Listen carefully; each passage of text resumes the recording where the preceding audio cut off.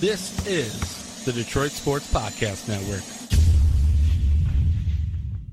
And with Fox Sports' esteemed play-by-play man, Gus Johnson, I am Vito from the Detroit Sports Podcast Network, doing this special live on site segment at Ford Field at the Detroit Economic Club, where we unveiled today the Detroit Sports Organizing Corp.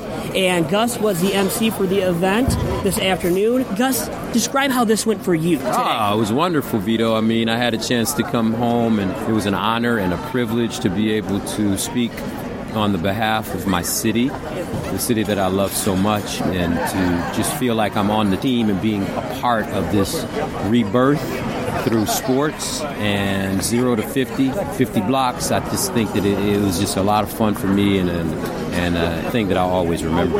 And Gus, let's talk really quick about your career as a sports broadcaster. You've done a lot of work now for a variety of sports.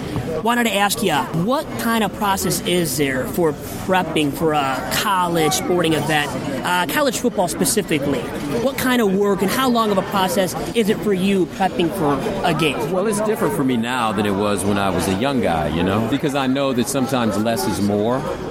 So, but what you do is you put together your boards, you watch tape, you interview coaches and players. So it takes a whole week to get all that stuff done. Then you have your own meeting, your own production meetings, and you go over storyline.